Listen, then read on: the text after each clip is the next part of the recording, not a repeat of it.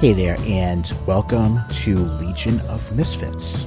My name is Rich. The purpose of this show is to help listeners as much as possible to connect to their worth through stories and other ideas, because in this world it feels like at times it's doing everything possible to force us to believe the opposite, when the truth is, wherever any one of us is at, we really are doing the best we can with wherever our mindset is, with whatever tools we have at our disposal in any moment. Sometimes those tools are powerful, other times not so much. It's exactly where we need to be, and we're doing fine even if it doesn't look like it. So with that, I welcome you, and let's get into it.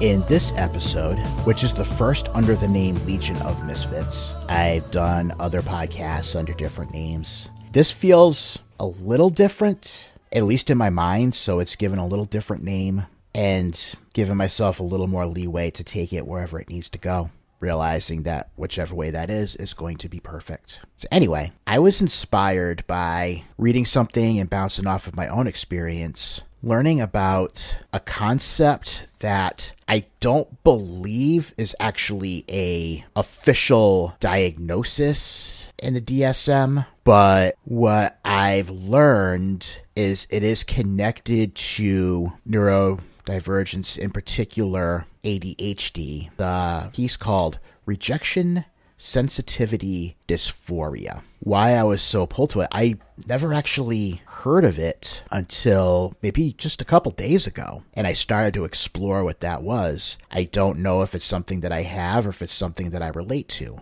In studying it, I learned also that what could be considered RSD could also be a PTSD response, and it's all dependent on who looks at it and their background, their experience, and what they believe, which can be frustrating as hell for people who have known that something's been off and trying to find answers in a world where diagnosis doesn't necessarily explain the things, but in order for somebody to listen, maybe a thing that's necessary. It may connect somebody to medication that works. It may simply be a concept to remember when things are going wonky in the mind that allow us to separate and realize it's just the brain doing brain things. And it's not us. It's not real. It's just a story. And when it comes to handling rejection, we hear it all the time. And it's not untrue. A lot of what it is simply not a match. It's everything to do with somebody realizing what they don't want or what's not a fit. Sometimes they go about some pretty crappy ways of going there, but we all do what we can with what we have to work with, of course, right? That makes sense. And some of us hear about how rejection gives us clarity. It can tell us that this is something that isn't necessarily right for us, or at least this direction isn't it, or there's something that needs to be tweaked. There's information there. And again, all of that is true. It's not the end of the world. It's just a shift. Some of us can get there a lot easier than others based on their experience. They may have learned to separate things better or find resilience in other ways. They're able to let it slide off. Cool. Other people can't quite get there, and it's again got to do often with their experience. Maybe it is something simple as something going wonky in the mind, some combination of cortisol and adrenaline coming together in the wrong space to give us the wrong story, and we get lost in those thoughts and beliefs around that. Or for others, it's a matter of having a traumatic experience that wired in and it programmed us so that for some people in their minds, they don't see being turned down by the job. They don't see getting passed over for the promotion as what it is. They don't see the breakup or being rejected on Tinder or whatever as what it is. They see something that happened earlier in life that really frigged some things up, and often they go back there and they loop. And that's why so often you see people reacting in ways that logically don't make sense. They may shut down, or they may never take another shot at something again, or at least wait until they really think the probabilities are strongly in their favor to try again. So it can be really hard for some people to see past that. For myself, that's a lot of my experience. I was somebody that caught a lot of rejection growing up. It turned into being picked on at recess, to getting shot down for dates as I got older and more interested in girls, or getting cut from sports teams, losing elections, getting turned down for different things. And even now, at times, if I put a program out or offer a service or anything directly, it can still be hard when I get zero response to see it for what it is. I can give you an example of that. In the last couple of years, I don't know, time's weird at this point, I was really connecting to someone, and it was a distance thing. I wouldn't necessarily say it's a no-go, but I'm not in love with the idea of being in a distance relationship at this point. I need that physical proximity. Of course, never say never, but that was a thing. But I found myself being really drawn to somebody, feeling chemistry and feeling connection and just wanting to see where it goes. All of a sudden, it just stopped. This wasn't very deep at all. It was very, very early on. There was no point where there was any commitment expected or was even in the conversation. Having communication drop off shouldn't have been a big deal. And then a couple weeks later, finding out that they'd met somebody local and seemed happy and lovey-dovey and whatnot. And I didn't judge the situation. I was happy for them. And I could see logically, okay, this wasn't a fit. There was distance. There was a connection closer, local, more of a fit. Awesome. You want that for people. You want people to be happy and find the win-win. On a level, I knew that. But on another level, it felt like I was this destroyed 12-year-old that had his heart stomped on.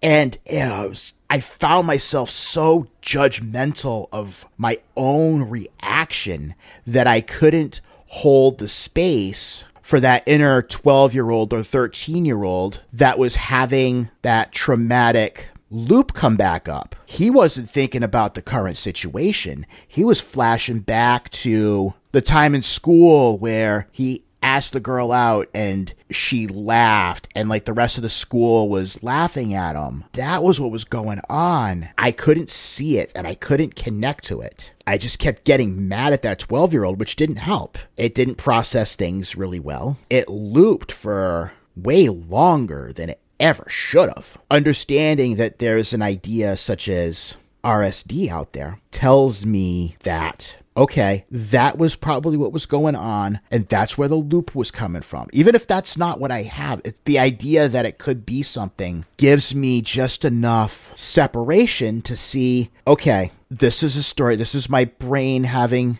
a reaction with what it's got going on. Now I can separate from it and I can support it. I can see it for what it is and use that to find some peace. So let's talk about RSD a little bit. I'm going to pull up some pieces that talk about different stories, and I connected with mine a little bit. And I'm going to share a couple other stories, and then at the end, I'm going to share something cool that it could connect, it might not. Either way, it's really cool. I don't care. I'm sharing it. So let's get into it. I'm going to refer to a piece I found on neuroclastic.com. I'm going to add all the links to the show notes, so don't stress that. You'll be able to go and read them for yourself. This one is called Living with Rejection-Sensitive Dysphoria. I have had experiences of rejection-sensitive dysphoria, RSD, from an incredibly early age. I believe it's related to emotional dysregulation and made worse by negative experiences, from continually not measuring up, from people rejecting the core of my being, and in a lot of ways from living as a neurodivergent person in a world not made for people like me. I was always different growing up. As a child, I just didn't fit in and found it hard to relate to other kids and harder to make friends. I was the odd kid from the poor family everyone talked about. I was used to being alone except for my brother and sister from an early age. One of my earliest childhood memories of rejection was a birthday party that I had been invited to by the mother of a classmate. We weren't friends, and in fact, at the time, I had no friends, but was excited to be invited to something. My mother and I went to the town shop and bought a small robot tank you could control and drive around. She helped me wrap the gift and walked me down to the child's house. When I got to the party, there was a cubby house out the back. After a somewhat lackluster reception of my gift, many kids brought more expensive things. They were going to play some games in there. I followed and was chastised by the child as I tried to enter. I was told I was strange and that they didn't want me in there. This cut deeply and I broke down and cried and cried. The child's mother told her son off and tried to make me go into the cubby house with the others, but I could not. I could still feel the pain I felt at this, still summon up those feelings of a 5-year-old rejected. Flash forward many years later, and I'd been invited to a party by someone from high school, and a very similar thing happened. I had plucked up the courage to attend the party and had arrived early. Later, some of the cooler kids had arrived. One of them had noticed me and said to the girl whose party it was, "What are they doing here?" They were teasing the host about having invited me. I still hadn't shaken that strange kid label in high school. Having overheard, I felt intense rejection again, made worse by hearing the girl say something to the effect of, I felt sorry for them.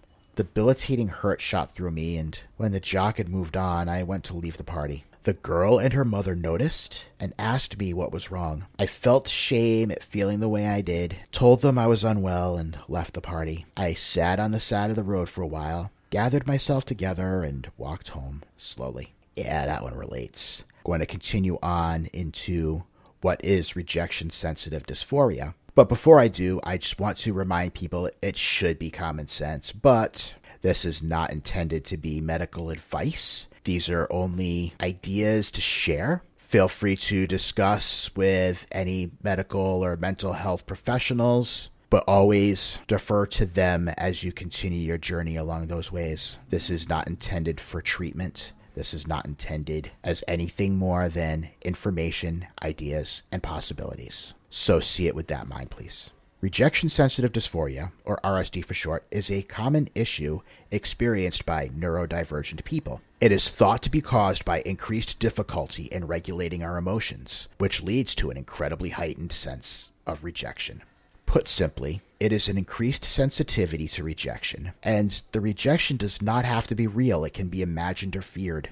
RSD can be incredibly intense, and we can feel it to the core of our being as intense physical pain, discomfort, and sensory overwhelm. It can be almost impossible to rein in those sensations when an intense episode is triggered. One thing that can be learned with having RSD is that often we can recall every intense moment of hurt and rejection like it was yesterday. If we could forget that hurt, maybe RSD would not be the debilitating issue that it is. Each rejection makes RSD more likely and reinforces it. It piles up like the bricks in a wall. With ADHD, I was often chastised for misunderstanding simple instructions, forgetting things, not finishing what we start, doing things the wrong way, not caring enough, being too emotional, not being emotional enough. I soon ended up carrying so much baggage relating to how I'd been rejected that it felt like everything I did would result in rejection. After a time, we often learn to become people pleasers to try to counter the rejection by being more helpful, seeking approval, and saying yes to everything because we are trying to counterbalance that teeter-totter of rejection approval. If we make ourselves needed, they can't make us leave, right? Of course, with executive function issues, we are often unable to finish what we start or adhere to and honor our commitments to others easily for a multitude of reasons. This can, in turn, lead to more heightened experiences of rejection when those same people question our dedication and for overpromising and under-delivering yet again.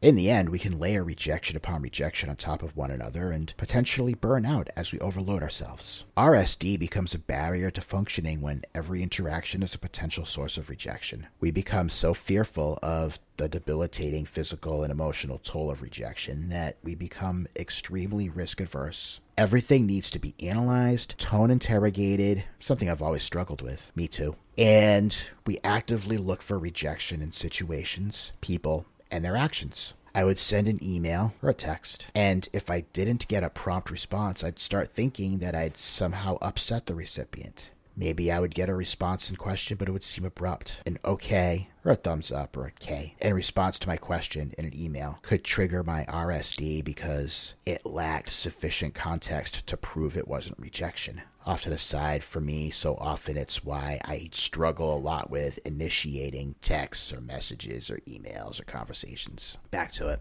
Also, often I'd become so concerned about not causing offense with an email, I might spend 2 hours writing it, redrafting it again and again, until I could not find a way to be offended by it. And even then, I might not send it because I feared I had missed something. I've done that with articles. The more we know about how we are perceived, the clearer things are, the less control it has. By avoiding feedback, I was actually compounding the RSD because the longer things went on without feedback, without knowing that I was doing a good or bad job, the more fearful of soliciting that feedback I became. I denied myself the opportunity to course correct, to take on constructive feedback, and eventually I had to deliver my changes, and due to inattentiveness, they were wrong. Every so often I'll come across something that really feels unfair or really feels like an attack, real or perceived. But for the most part, feedback can be something that really creates clarity. Even the negative stuff, there's an opportunity to learn from, or an opportunity to see that maybe this is not really where I should be and I need to move on. Now, the writer goes on to finish the story. My issues with RSD and not soliciting feedback and making mistakes ended up with me being sent a meeting request with no context with my manager and a representative of HR for the following Monday at 9 a.m. This email was sent at 5 p.m. Friday. I did not sleep bar a few hours during the time. For the whole weekend, I had a knot in my chest. I cleaned off my work laptop because I was convinced I was going to be fired. In the meeting that Monday, I broke down sobbing hysterically for close to 30 minutes. I broke down completely emotionally, and my boss and HR were shocked. Yes, there were issues with my performance, and yes, they wanted me to go onto a performance improvement plan, but they didn't want to fire me. I told them I hadn't slept because of the meeting invite with no context sent on the Friday night. My boss was shocked and said, "We did that to minimize your worry." I did not understand I was neurodivergent at the time, but understood my issues around not having enough information. I cried and said, "It was the worst possible thing you could have done." In an odd way, it can feel like the RSD is trying to protect us, and therein is a lie. By causing us to disengage and avoid sources of rejection, RSD forces us to other ourselves without a real reason, which makes us feel more isolated, then more rejected in turn. Othering ourselves to avoid possible rejection still builds up that same wall of negative experience and shame. I will return to that article in a little bit because there's some other good stuff that I want to share, but I want to go a little deeper into the understanding of what this is that is being described. I found this Twitter stream that was copied onto an article on Board Panda that I'm going to read verbatim to you, and it should be able to connect to those who think this may land for them, and also hopefully connect to those who this doesn't resonate to, but maybe it describes somebody that they care for and helps them to understand a little bit and what they need and what kind of space and what kind of support they can best love them with going forward. I'll start with reading this thread. There are a lot of symptoms of ADHD that are just awful to live with, but the one that takes the cake by far is rejection sensitivity dysphoria. This fucker will fly in on a broom and shit all over your good day. It'll take a thing you love and make you loathe it. You're out enjoying an activity with friends, something you've been looking forward to, something you're excited and passionate about, and then someone might say or do something innocuous like, okay, calm down, or wait, that's not going to work. Or someone will give you a side eye and a smirk, or casually brush off a joke with, but anyways. And suddenly there's a familiar, awful pit in your stomach. Suddenly, for some reason, you feel stupid for having wanted to participate. You feel like a burden on the activity. You feel like folks here are trying to enjoy themselves, not with you, but despite you. And suddenly, the thing you're doing that you enjoy so much, that you counted the days down to in your eagerness to partake, suddenly it's dreadful. Your interest in it drops like a stone. You don't want to be a part anymore. You want to go home by yourself and hide from the responsibility of it. Why? What happened? A normal human interaction happened that your brain interpreted as they don't like what you're doing. You're doing it wrong. You're letting them down. That's putting words to it, but there are no actual thought words. It's just a gut punch feeling. That same gut punch feeling you might experience when you suddenly remember that you left your phone on the train or that you dropped your wallet somewhere. Terror. Ears turn red hot. And in that terror, you can't focus on anything else except trying to figure out if these people actually wished you weren't there right now. But you're too embarrassed to ask because half of you knows it's silly to feel that way and the other half knows they're annoyed at you. So you get through it quietly, and when they invite you to do the thing again, you say, no thanks, I'm not any good at it, so I don't really enjoy it as much as I hoped I would. Though, most of the time, you don't even try the first time because you don't want to be bad at it. You don't want people to judge you. You don't want to let them down. The thought is painful, so you just avoid putting yourself out there to be judged at all. RSD robs the joy out of things so absolutely. Hobbies, leisurely activities, competitive games, conversations. It's the worst, and I haven't come across an effective coping mechanism yet. Oh man, this has resonated with so many folks. There's a lot I wish I could directly respond to, but there's just so much. On one hand, it breaks my heart to see how many people struggle with this. On the other hand, I am so happy to put a name to it for a lot of you. You're not alone in this struggle. You're not broken nor weak. I love you, and I want you to take the risks and do the things you love with the people you love. The folks who love you want you to be happy, and they will work with you to help you find understanding and enjoyment. For the folks that don't understand the abnormality here, the rejection that triggers RSD symptoms are often perceived, exaggerated, and not based in nor proportionate to the reality of the situation at all. It's normal to feel hurt when someone genuinely rejects you or dislikes you. It's not normal to imagine that rejection and then react very strongly and painfully to that imagined rejection as if it was real. And let me share some of the responses to that. I did not know there was a term for this. I tried explaining all of this to one of my friends, and I felt like I was looking like a madman. Thank you for sharing this and letting others, myself, have a term for this awful feeling. I hate this because it makes me feel super annoying to enjoy things to the point I get literally depressed over the smallest lack of response or just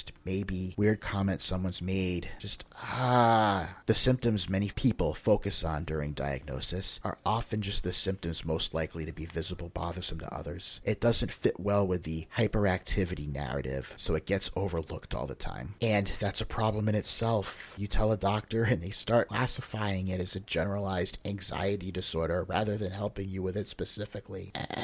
As a mom with a son of ADHD, this really helped me understand why he has a hard time sticking with new things he seemed to love when he first started. What? This is a real thing that other people have too? I seriously thought I was the only one. But is it only a function of ADHD? Because I don't think I have ADHD. It's something that has a lot in common with and is often misdiagnosed as other mood disorders such as anxiety, bipolar disorder, and depression. Even if you don't have ADHD, other mood disorders can be very similar. And this goes on and on. This isn't just an ADHD thing. It can be autism, it can be BPD, bipolar, or social anxiety. So there's a lot of confusion out there with this. Let me go from here to another article I found on The Mighty that connects it to similar things that are seen with complex post-traumatic stress disorder. The point you're going to get from going through all of these is I want people to see that if they're going through this, they're not alone. There's certainly different possibilities as to what what they might be. And ultimately, I keep thinking about this term one of my old professors used to use, biopsychosocial. Everything, he insisted, had a biological, psychological, social aspect to it. That's evolved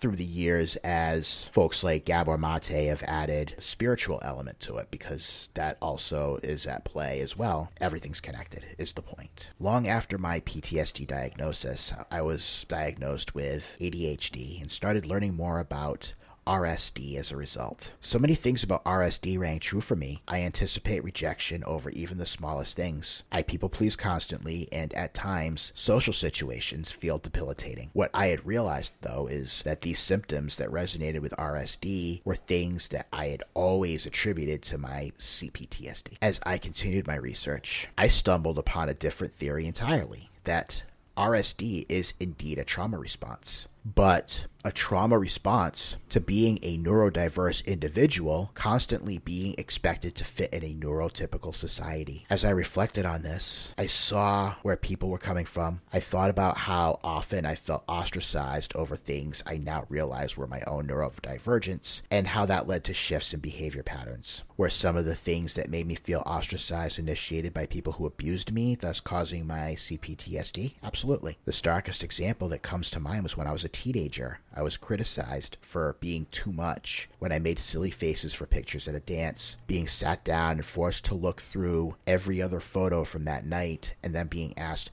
why can't you just be more normal? Still, other times that come to mind are far more innocent. Knowing that I was always the odd one out in social settings as a child, the last one picked for teams, the one no one chose to partner with for group projects, the one who never seemed to know the inside joke that everyone else was laughing at, and even finding out that sometimes that the joke was me. Especially as a child, those things hit me hard. Maybe I'll never know what's RSD and what's my CPTSD. Maybe some of it is both. I doubt that anyone with ADHD hasn't had experiences like the ones I described above, and if we're being honest, nothing solidly differentiates the first example I gave from the second, other than the fact the first was done by someone who was also abusive. Still, I clearly have a trauma response when something triggers me in a way that relates to that experience, and I don't know that it's fair to say that the fact that an abuser is the one who said that to me is the only thing that made that traumatic. Either way, there are certainly more similarities to RSD and CPTSD than one would initially assume, and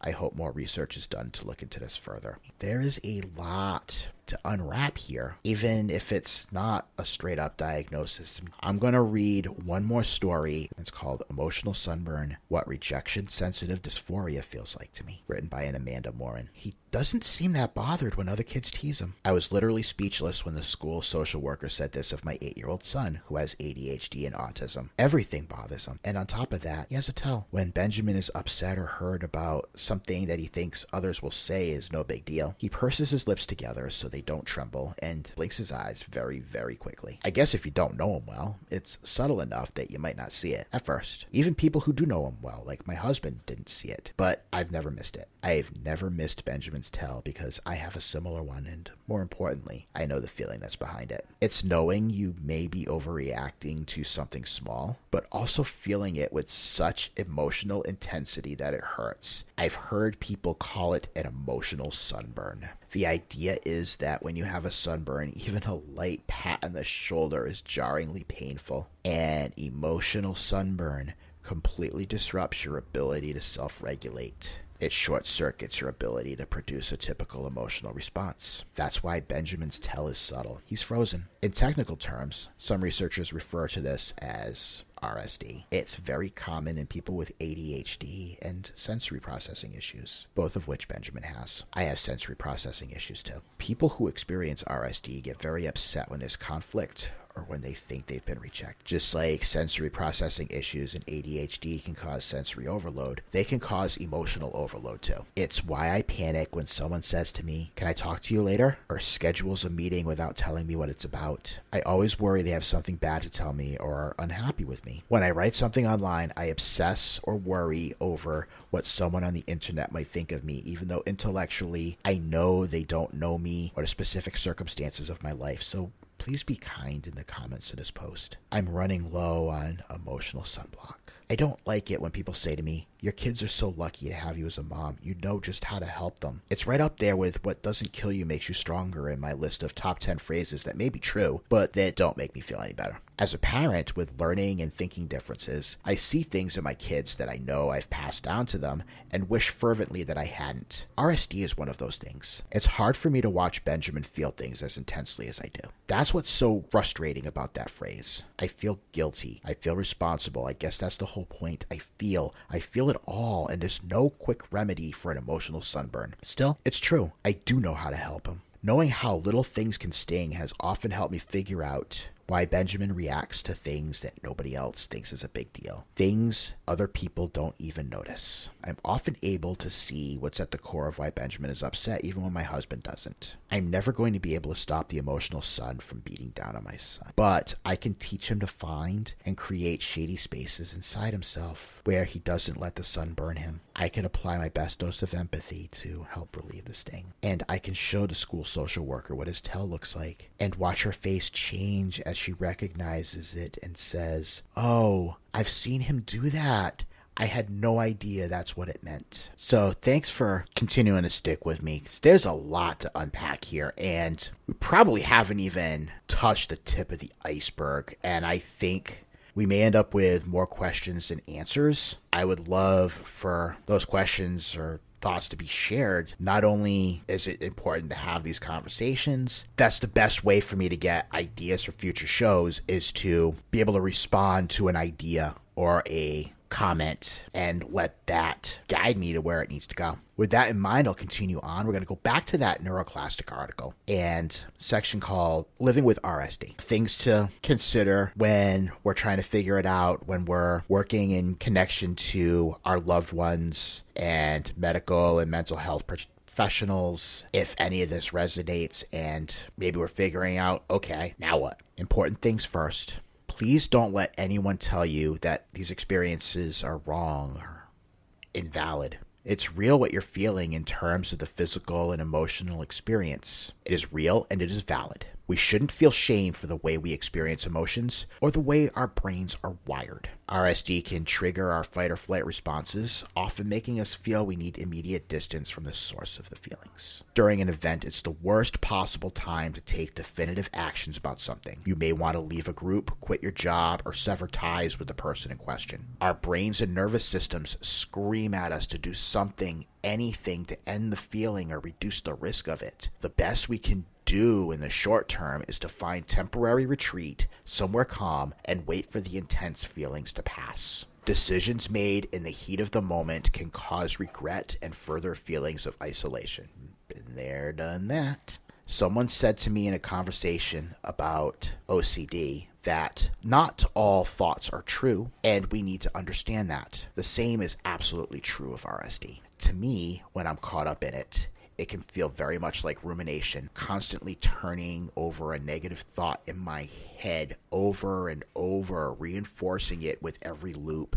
It can pull in other thoughts, and soon it feels like a spiral of negative thought. And I've found, as mentioned before, that my RSD thrives in the absence of information to contradict it. That information void or abyss is where it dwells in the what ifs, the maybes, the possibilities. The bigger we make that space in our lives, the more it can thrive. If we have some way to express the why of what we are feeling, it can be good to get it out and articulate it. This might be talking to a friend or journaling or some other process. Get the thought and the why outside your mind somehow. Bring it out so that you can see it in daylight instead of just feeling it. If you feel you've upset someone, sometimes the only thing we can do is ask them, because worst case scenario, you have upset them, where you feel you are now, and best case scenario is that it was imagined or a misunderstanding. This can be hard because we still need to handle the possibility that we are right, but at least we know it becomes a fact. It may offer an opportunity to clear the air and stop the what-if feelings that plague us. True, sometimes knowledge, even if it's not what we want or hope, knowledge can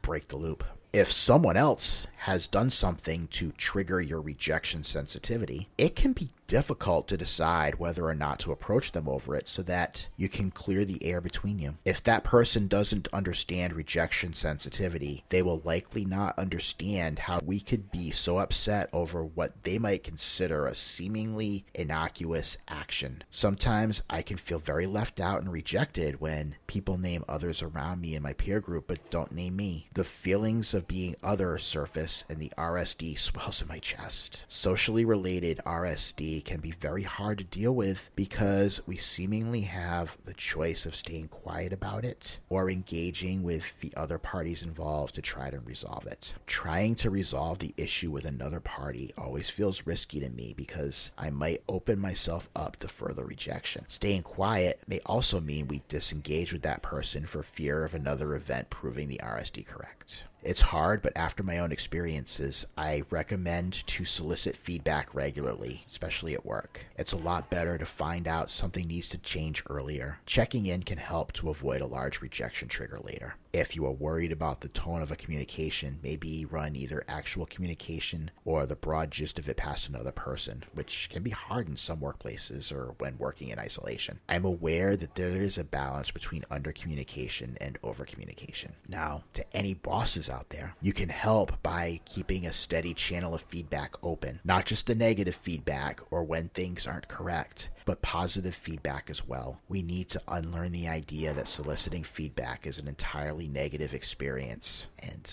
I'm going to interject. I've seen that after the fact, having been out of the quote-unquote matrix for a few years, realizing that, yeah, people don't often hear that they're doing a good job and they really need to. And sometimes that's what can cure an issue. Their anxiety drops when they know that there are things that are doing well and they're being seen. It's just really important for the culture, for the environment, for people to know that they matter and what they bring to the table is important. It is absolutely critical to me, back to the article, that I hear if you are happy with my work, and if you are not, give me opportunities to course correct. Never make meeting invites ambiguous. Never send an invite saying catch up with no context. This, as discussed above, was a massive trigger for me. Even if I'm doing well and performing my job, I'm probably thinking you are going to fire me, even if I don't have evidence to the contrary. We need to interrogate our thoughts and realize that not all thoughts are true. We need not to live in the maybes, because uncertainty is where the RSD lives. We need to accept that we are going to experience RSD, and it's not wrong to feel what we feel. Our brains are wired differently, that's all. We should not be ashamed of that. Of course, there are times when people truly reject us, and those are the hardest times of all. And I spoke about that early on in the show. It is what it is, and it is often necessary for us, but that doesn't mean it's not hard to experience in the moment. I'm feeling an incredible amount of RSD about how this may be received. Because, yeah, true for some people. I think there are going to be plenty of people that hear this and connect and be like, oh, damn, that me. I also think there are going to be people that hear this and just not get it. For those who don't get it, I offer it as an invitation to understand it may not be you, but it could very much be someone you hold dearly. It could be a spouse or a partner. It could be a parent. It could be a child. Most things aren't diagnosed, and if they are, it's not an exact science anyway. It's a work in progress. So I imagine there's still plenty of people out there who may feel this stuff and not understand why. And again, I'm not saying that this is what it is. There's so many different possibilities out there. There's so many different combinations, and science doesn't have all the answers. Medicine doesn't. But there may be some understanding that a little bit of an explanation of, okay, this is why I operate in the way I do. And to be able to see that and see yourself and just get enough clarity to, as I was saying before, when these episodes start to flare up, to at least be able to, in the middle of that massive wave of feelings that may or may not make sense and that really hurt and really crush in the moment, that there's a sense of this isn't entirely real and I don't have to react to it and I can let it pass in whatever way I need to get through the day or just get through the moment. And sometimes that's the thing we need the most. Let's wrap this with something, I'm not going to necessarily say it's lighter, but it's heartwarming, it feels good, and give ourselves a moment to feel some feels for a couple of minutes. And I found this in a couple of different places on Facebook in the last few days, and this feels great to share. It's a short story called Letter in the Wallet, and it was written in 1985 by Arnold Fine. As I walked home one freezing day, I stumbled on a wallet someone had lost in the street. I picked it up and looked inside to find some identification so I could call the owner. But the wallet contained only $3 and a crumpled letter that looked as if it had been in there for years. The envelope was worn, and the only thing that was legible on it was the return address. I started to open the letter, hoping to find some clue, and then I saw the date. 1924. The letter had been written almost 60 years ago. It was written in a beautiful, feminine handwriting on powder blue stationery with a little flower in the left-hand corner. It was a Dear John letter that told the recipient, whose name appeared to be Michael, that the writer could not see him anymore because her mother forbade it. Even so, she wrote that she would always love him. It was signed Hannah. It was a beautiful letter, but there was no way, except for the name Michael, that the owner could be identified. Maybe if I called information, the operator could find a phone listing for the address on the envelope. Operator, I began, this is an unusual request. I'm trying to find the owner of a wallet that I found. Is there any way you can tell me if there's a phone number for an address that was on an envelope in the wallet? She suggested I speak with her supervisor, who hesitated for a moment and then said, well, there is a phone listing at that address, but I can't give you the number. She said, as a courtesy, she would call the number, explain my story, and would ask them if they wanted her to connect with me. I waited a few minutes, and then she was back on the line. I have a party who will speak with you. I asked the woman on the other end of the line if she knew anyone by the name of Hannah. She gasped, oh, we bought this house from a family who had a daughter named Hannah, but that was over 30 years ago. Would you know where that family could be located now? I asked. I remember that Hannah had to place her mother in a nursing home some time ago, the woman said. Maybe if you got in touch with them, they might be able to track down the daughter. She gave me the name of the nursing home and I called the number. They told me the old lady had passed away some years ago, but they did have a phone number for where they thought the daughter might be living. I thanked them and phoned. The woman who answered me explained that Hannah herself was now living in a nursing home. This whole thing was stupid, I thought to myself. Why was I making such a big deal over finding the owner of a wallet that had only $3 and a letter that was almost 60 years old? Nevertheless, I called the nursing home in which Hannah was supposed to be living, and the man who answered the phone told me, yes, Hannah is staying with us, even though it was already 10 p.m. I asked if I could come by to see her. Well, he said hesitatingly, if you want to take a chance, she might be in the day room watching television.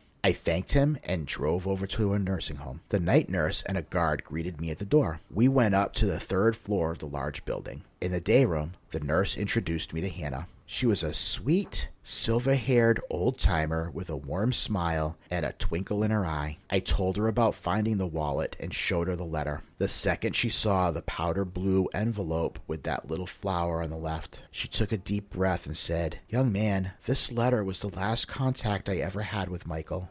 She looked away for a moment, deep in thought, and then said softly, I loved him very much, but I was only 16 at the time, and my mother felt I was too young. Oh, he was so handsome. He looked like Sean Connery, the actor. Yes, she continued, Michael Goldstein was a wonderful person. If you should find him, tell him I think of him often, and... She hesitated for a moment, almost biting her lip. Tell him I still love him, you know? She said, smiling as tears began to well up in her eyes. I never did marry. I guess no one ever matched up to Michael. I thanked Hannah and said goodbye. I took the elevator to the 1st floor, and as I stood by the door, the guard there asked, was the old lady able to help you? I told him she had given me a lead. At least I have a name, but I think I'll let it go for a while. I spent almost the whole day trying to find the owner of this wallet. I had taken out the wallet, which was a simple brown leather case with red lacing on the side. When the guard saw it, he said, "Hey, wait a minute. That's Mr. Goldstein's wallet. I'd know it anywhere with that bright red lacing. He's always losing that wallet. I must have found it in the halls at least 3 times. Who's Mr. Goldstein? I asked as my hand began to shake. He's one of the old-timers on the 8th floor. That's Mike Goldstein's wallet for sure. He must have lost it on one of his walks. I thanked the guard and quickly ran back to the nurse's station. I told her what the guard had said. We went back to the elevator and I got on. I prayed that Mr. Goldstein would be up. On the 8th floor, the floor nurse said, "I think he's still in the day room. He likes to read at night. He's a darling old man." We went to the only room that had any lights on, and there was a man reading a book. The nurse went over to him and asked if he had lost his wallet. Mr. Goldstein looked up with surprise, put his hand in his back pocket, and said, "Oh, it is missing. This kind gentleman found a wallet, and we wondered if it could be yours." I handed Mr. Goldstein the wallet, and the second he saw it, he smiled with relief and said, "Yes, that's it. It must have dropped out of my pocket this afternoon. I want to give you a reward." "No, thank you," I said, "but I have to tell you something." I read the letter in the hope of finding out who owned the wallet. The smile on his face suddenly disappeared. "You read that letter?" "Not only did I read it, I think I know where Hannah is." He suddenly grew pale. "Hannah? You know where she is? How is she? Is she still as pretty as she was? Please tell me," he begged. "She's fine, just as pretty as when you knew her," I said softly. The old man smiled with anticipation and asked, "Could you tell me where she is? I want to call her tomorrow." He grabbed my hand and said, "You know something, mister? I was so in love with that girl that when that letter came, my life literally ended. I never married. I guess I've always loved her." "Mr. Goldstein," I said, "come with me." We took the elevator down to the 3rd floor. The hallways were darkened and only 1 or 2 little night lights lit our way to the day room, where Hannah was sitting alone, watching the television. The nurse walked over to her. "Hannah," she said softly, pointing to Michael, who was waiting with me in the doorway. "Do you know this man?" She adjusted her glasses, looked for a moment, but didn't say a word. Michael said softly, almost in a whisper, "Hannah, it's Michael. Do you remember me?" She gasped, "Michael, I don't believe it. Michael, it's you. My Michael." He walked slowly toward her, and they embraced.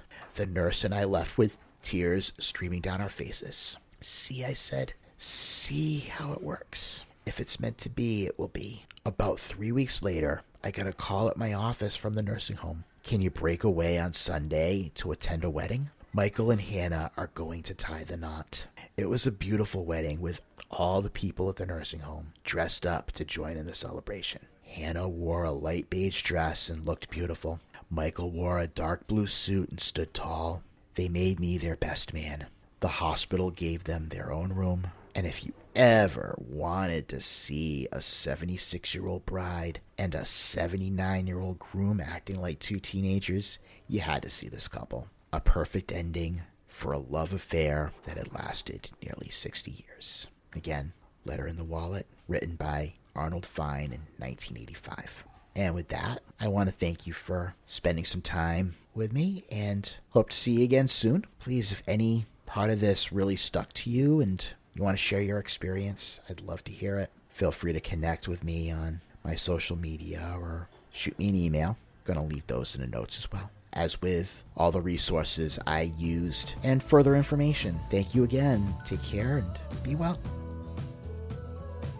The intent and purpose of this and all episodes is simply to inform and offer ideas and possibilities for further exploration by the listener on their own time. Nothing said is to be taken as medical or any other professional advice. Please consult with your service providers, your medical and mental health professionals, before trying anything you may hear on this or any other program. Legion of Misfits, the host, or any platforms or any resources used do not acknowledge responsibility for any contrary actions taken by any listener. Copyright 2022 Legion of Misfits, all rights reserved.